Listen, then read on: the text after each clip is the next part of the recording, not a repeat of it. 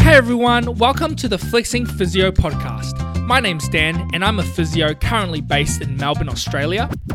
This podcast is aimed for both students and new grads. In this podcast, there will be lots of fun banter and cool guests. Now, let's get into this episode. Ladies and gentlemen, thank you so much for tuning in to another episode of the Flexing Physio podcast. Today, I've got a real special guest, and this lady, she is based in Sydney. Is that true? Julia, you're based in Sydney? Yes, that is correct. Absolutely, yes. Good. We passed the first tick. So today I've got the pleasure of speaking with Julia Hlaing, who is also known as Pelvic Strong on her Instagram page. So welcome to the show, Julia. Thank you so much for having me, Dan. It's an absolute pleasure to be chatting to you and all your listeners, especially on a topic that isn't talked about very much. Exactly. And if you are listening to this podcast, you may be wondering, what is this topic? And in Julia's Instagram handle, Pelvic Strong, we're going to be talking everything pelvic floor today and hopefully breaking down some barriers. And I'll have the pleasure of having Julia helping me break down these barriers. So excited to get onto it. Our first question is, if you are a physio tool, what would you be? Yes, I love this question so much. Never in my life have I been asked this question. It did make me think a bit. At first, I thought maybe like a diagnostic ultrasound, but then I really thought about it. That's probably because I just use it so much. But I think tape. Tape or K-tape, primarily because it's a great way to assist people maybe when they're acute to get some feedback, but gradually over time, we wean away from using tape. And so in terms of like my approach to physio, I always like to see that I'm there to support, I'm there to set a plan, and gradually soon I want to see my athletes and clients just slowly not need me anymore and just continue what they do. But the other thing too, like tape is very durable, waterproof, doesn't always get along with everyone's skin. So sometimes knowing now, going through the years that, helping clients isn't just about me helping them, but it's about like referring when needed, collaborating with others too, because it's not always just me. So yeah, I thought K-tape. That's a fantastic answer, Julia. I thought you were going to say that you vibe with tape because you're constantly holding people together mentally and physically. Oh, that too. I would say that I'm a goniometer, just because I feel like I'm precise and I hinge well at the hips. So like a goni has a nice little hinge there. Before we get on to the next question, can you just give the listeners a bit of an overview on who you are and what makes Julia Julia? So I am a physiotherapist. I started as musculoskeletal physiotherapist, but yes, my specialty now is in pelvic health. And I work at, as you mentioned, Sydney, Marrickville at PB Physio, and work together with another physio who you had on your podcast not too long ago, Pay, who is absolute boss. And I love what I do. I love lifting. So in my spare time, I love weightlifting at the moment, so Olympic weightlifting, and competing in weightlifting too. And yes, I'm very passionate in helping people achieve what they want to achieve. So like not stopping from, it used to be purely like, pain or movement based, and now it's like limitations that people don't talk about. And this is why I delved into pelvic floor, pelvic health, because it's often a topic that people as health professionals too, we miss. And it changes people's lives if we can hit it on the nail and target it too. And so that is where my passion lies now. That's great. Now, Safi, who is a Melbourne physio student, she actually wants to know, what's the pathway a new grad can take to become a pelvic floor or women's health physio? Cool. So that's a really good, important question. So you can go through the postgraduate pathway. So that's there's two universities. There's Curtin University and there's also the University of Melbourne. So that would be a postgraduate degree. So you would have to finish your physio degree first. It takes about one and a half years, and it does cost a bit, so about 35 to 40K or so. Wow. But Okay. as like a new physio who, you know, you've just spent so much on your physio degree and you haven't been able to work very much, the other amazing option that has just started like 2 years ago. I'm part of the APA board as well for New South Wales, but APA have now started a really great way for physios or students to even delve now into women's health and pelvic health. So if you look on the APA website, you'll see there are two different streams of women's health course pathways. And so you have the introductory one, which I actually recommend not only people interested in women's health, but any clinician who may treat at some point a pregnant woman, or who has had kids, which majority of clinicians would have. Yeah. It's a nice introductory. It's online learning. And it's a great way to know things like pelvic girdle pain, exercise prescription in pregnancy, postpartum care, and the lifespan. So changes a little bit about menstrual cycle as well. So that would be the level 1 for women's health, and it's online based. And then you have the second pathway, which goes into pelvic health. And so that's going to be bladder and bowel control and screening. So you can actually go into two different pathways with that. I would say most MSK physios should do the life stages one, which is the first one I mentioned, which is like the pregnancy pelvic girdle, because a lot of the times you will get a pregnant mum needing help, and most physios will get stumped and freak out. But this is actually a really great introductory. So after that, you can just stick to the online component for information. You can go at your own pace. Then if you want to go into it a bit more, you go through the face-to-face. So this is where at times will help with like tutoring as well. But it is face-to-face, and you have your senior clinicians there helping you, ticking off components that you need to tick off to move to the level 2. And that's when you have to get shadowed. There's a few hours involved with that. And APA are still in the developing process. COVID slowed things down a little bit for the face-to-face. So there's a little bit of a backlog of people who've completed online and waiting for the next level. But if you stay tuned and start with the online, it's actually a really great way to get into women's health or pelvic health.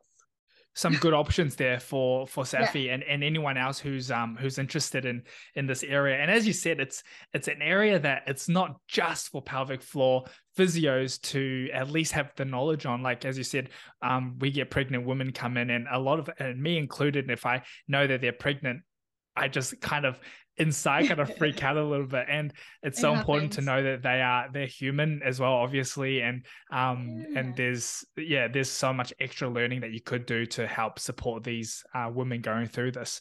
So that's a fantastic answer. So Darcy Griffith, she is a Newcastle University student, a physio student. She wants to know, and I'm really interested about this too, what are some of the most common misconceptions about the pelvic floor and exercise? Yeah, I feel like there's so many. But first, the most common one, and one that I even thought for a long time, was that, only seniors or pregnant women experience pelvic floor issues. Right. And that's totally not true. So, you can have pediatrics, you can have young infants who experience it from early on, which can sometimes be missed and then become issues later on as adults. You can have elite athletes, which is now what I see a lot, is a lot lifters who experience incontinence on the platform, and most of them haven't had kids, and so that's also another thing about the pelvic floor. You can have men, people with penises, definitely can have pelvic floor concerns too. Sure. And this can affect pain, like sexual intercourse. It can affect your urgency. So it does, it's not just limited to the elderly population. It's not just limited to pregnant women. It's a lot more than we think. I think with physiotherapy, there's so many different misconceptions, not just with the pelvic area. And as you said, those things can be quite touchy subjects. So to kind of carry on from that, how can we, as a generalist physio working in a private practice, how can we touch on the idea of pelvic floor and ask some questions without potentially upsetting the patients? Yes, so it can be a touchy topic, but I think the first thing is getting comfortable talking about it. So if a clinician is already showing a little bit of hesitation, a little bit of discomfort, is going to show straight away as soon as you bring it up to your client. So, you know, the only way that we can get comfortable with a discussion like this is to get knowledge, you know, so gain some knowledge on this topic, or practice talking to your other clinicians about it. But that's the only way that you're going to start to feel comfortable. And that is the first step. So your knowledge on pelvic health. The second thing that I will say is, you know, as an MSK clinician, you're used to asking about red flags on your initials particularly. And, you know, when we ask for red flags and you're, you know, ticking off cauda equina, you will ask about any bladder or bowel concerns. And so if you're screening and that's something you're going to say, you know, instead of saying any bladder or bowel concerns and just like, you know, breezing or speeding through that, actually, you know, take your time and say, have you had any bladder or bowel concerns? And even though you're thinking about cauda equina and any neurological issues, often you'll find if you take the time to listen and to ask, your client might actually say, oh yeah, sometimes I pee myself when I do this. And from that point, it's not just brushing that off. It's actually saying, oh, okay, well, did you know that that's something that we can, that can be helped? Have you seen anyone for this? And then that will open up that discussion. And if you don't have the, I guess, the expertise or knowledge to help them with it particularly, that's your opportunity to say, I know somebody that can help you, and refer. And that way you're helping them with their MSK concerns, but you're also helping them to understand that they're not alone, because majority of the times, no one's asking them the question. So they're thinking that this is something that's embarrassing. This is something that only they're having this problem. And so it's never brought up. And so you have the chance to now bring this up and open that up and then guide them into the right direction. That's a fantastic piece of advice, for especially for younger clinicians. Is often we when we go through the subjective history, we're kind of like ticking a box and just being like, just going through the questions. But when you actually take the time and listen to what they're saying, instead of just trying to rush through the subjective history, a lot can be unpacked, and you probably end up saying less in the interview and let the patients do the talking, and you just listen and learn to weed out the important stuff, so the stuff you can use for banter later. Exactly. I love that, actually, that post that you've done on that. About starting private practice. So good. I'm a big fan of making memes and relatable content. That's what I love about your content. You make it fun. Thank you. I think because I don't think I've ever grown up, so that's probably why I'm just look, I think we should stay forever young. Exactly. I mean, I guess coming from a Musk perspective, would you say that that's something that's applicable, doable? 100%. I've learned now when I'm screening for those red flag questions is don't just tick the box, but actually ask them. And don't just say, I don't even say bladder or bowel problems. I actually I start the question with, I say, have you had any issues with your bladder? Okay. And then I go, have you had any issues with your bowel? So I actually slow it down and break it down. And that's a good opportunity to flag any pelvic health concerns. Perfect. Yes, that's awesome. Exactly that. Thank you. Love it. Good to feel affirmed. A question that we got from another listener. Her name's Miriam from Turkey. So she wants to ask, is primary dysmenorrhea, which I had to search up what that means. It means what does primary dysmenorrhea mean? You searched it up, Dan. I did. It's pain that comes with a period. Yes. So cramping, so really bad period pain. Yes. So primary is primary dysmenorrhea is cramping or due to your periods. It can happen before your periods start. It can happen during. Some clients will get it during ovulation. But pretty much what that is, we have a natural chemical called prostaglandins, and what that does, it's made in the lining of the uterus. Yeah, so when some people, it might cause their muscles of the uterus and their blood vessels to contract a lot more intense than others. And that can make people get that really severe abdominal cramping during that time, bloating, fatigue. So certain things like that is what causes that, primary dysmenorrhea. So secondary would be something that's underlying with something a bit more chronic. So like, for example, endometriosis. Right. Yeah. Good to know. Sorry, did she say that? Is that normal? Yeah, she's asking, is primary dysmenorrhea normal? Normal, and what to do. Okay, normal. In terms of normal, a little bit of this discomfort during that time is still considered to be normal, but it should not be debilitating to a point where, it's stopping you from doing functional activities, day-to-day life. So it should settle down when someone experiences primary dysmenorrhea. So certain things that will often be prescribed with management would be things like non-steroidal anti-inflammatories. Most doctors may prescribe the pill for hormonal management. Some of my clients will see naturopathy, dietitians can help as well with that.